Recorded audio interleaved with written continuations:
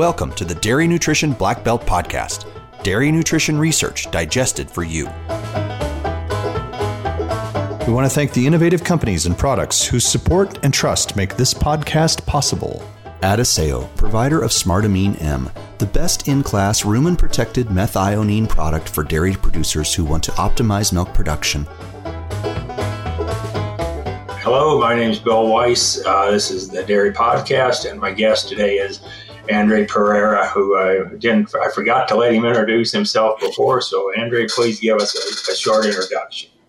Hello, Dr. Bill. Thank you for having me here in the podcast. My name is Andre Pereira. I work as a dairy nutrition consultant in the Upper Midwest. I'm an independent consultant. I work with the GPS dairy consulting team in the region. So I consult and work for several farms here in the area. How long have you been working for those guys? Not too long. I've been with them for 6 months now. Prior to that, I was with a company working for 4 years in the region doing the same work. Well, welcome. Thank you. Today's topic is going to be on amino acid supplementation or amino acid nutrition of lactating cows. Again, how do you decide how much and which amino acids are you going to supplement? Again, let's start with if you have a fresh group, how would you decide? And then we'll go into the main lactation groups. Great question. It's a tricky conversation because it takes into account economics on the dairy farm, right? Let's say I'm working with a farm that's making on average 70 pounds of milk and some good quality milk, but 70 pounds only. We might not have that conversation at that point yet on doing amino acid balancing because there could be several opportunities to work on before the amino acid opportunity, right? So that's economically it must be viable. And of course, it depends on the cost as well of what creameries are paying for milk protein and milk fat at that time as well. That said, when the cost is valid, the two amino acids I mostly work with are methionine and lysine in that order. But then I'm also taking a really closer look at the branched chain amino acids, leucine, most importantly leucine and isoleucine, that come with some animal byproducts and other feeds. And so, yeah, those are the main amino acids I look at. So with lysine and methionine, your predominant forage base, I assume, is corn silage and alfalfa. Yes. Let's say if you've got herds, good high producing herds that are predominantly corn silage based or predominantly alfalfa based, are your recommendations any different on methionine and lysine? Yeah, most of the herds I work for are producing around 100 pounds of milk, and they're corn-based and alfalfa silage-based. What I use to work with them is just that, like I said in the last podcast, the ratio is just the ratio between amino acid and energy, and I try to stick to that ratio. Even though there's a lot of variability in that ratio, I try to stick really closely to that ratio and see how the cows respond. Cows don't lie. As soon as they give me their answers, and we move from there. Exactly right. So cows are always right. Yeah. Is your primary metric then when the cows talk to you milk protein or something else, milk protein yield or something else?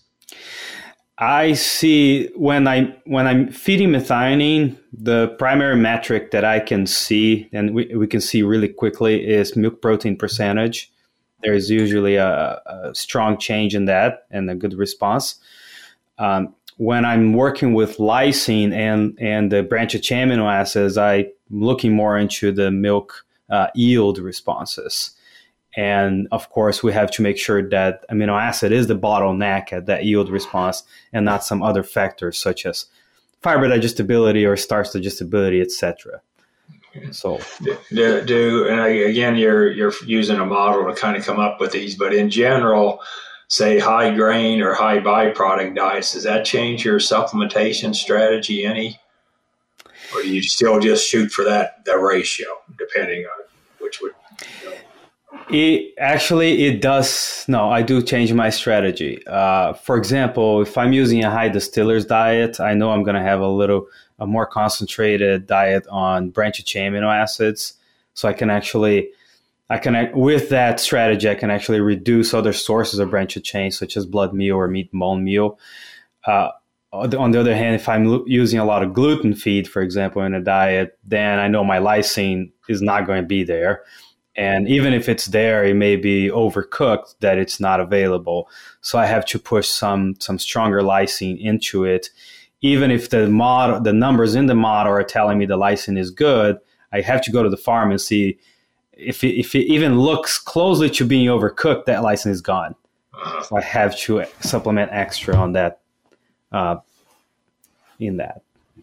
And then and again, for simplicity, you might add it to all stages, but is there a cutoff in milk production or milk protein yield where for a group, say a later lactation group, where you pull it and say it's not worth it anymore, or you just say it's simpler to put it into all the diets?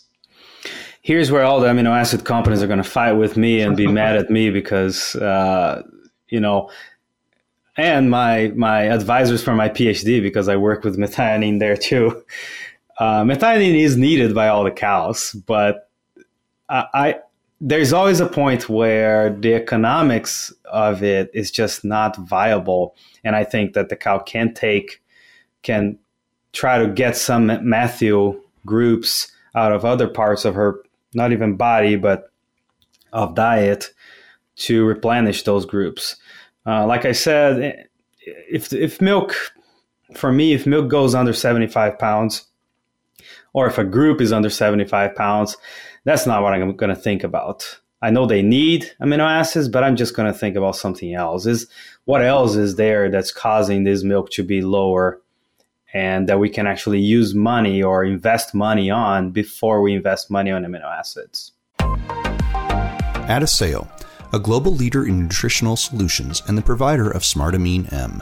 Visit milkpay.com to calculate your return on investment when you balance your feed with amino acids, and to learn how Smart Amino M is the product for dairy producers who want to optimize milk production, component levels, and the lifetime performance of their herds. And then my last question here, when amino acid nutrition started, one of the ways it was you fed supplemental RP methionine, usually lysine, and you dropped crude protein or dropped MP, some cases substantially. Do you do that, or do you keep MP pretty high and then you put amino acids on top of that? So when I did my master's, the basics of my master's was to try to reduce nitrogen in the diet, and by doing amino acid balancing on that. So yes, usually when I start a dairy, when I start working for a dairy, the dairy, I'm usually actually cost neutral when I rebalance their diets, because by taking that MP down, that crude protein down, and precisely feeding the amino acids they need, I'm usually very close to cost neutral, and I'm able to do that without any additional cost. And the results come really fast looking into that. Great. Well, thank you. This has been an interesting discussion. I appreciate it. Thank you, Dr. Bill.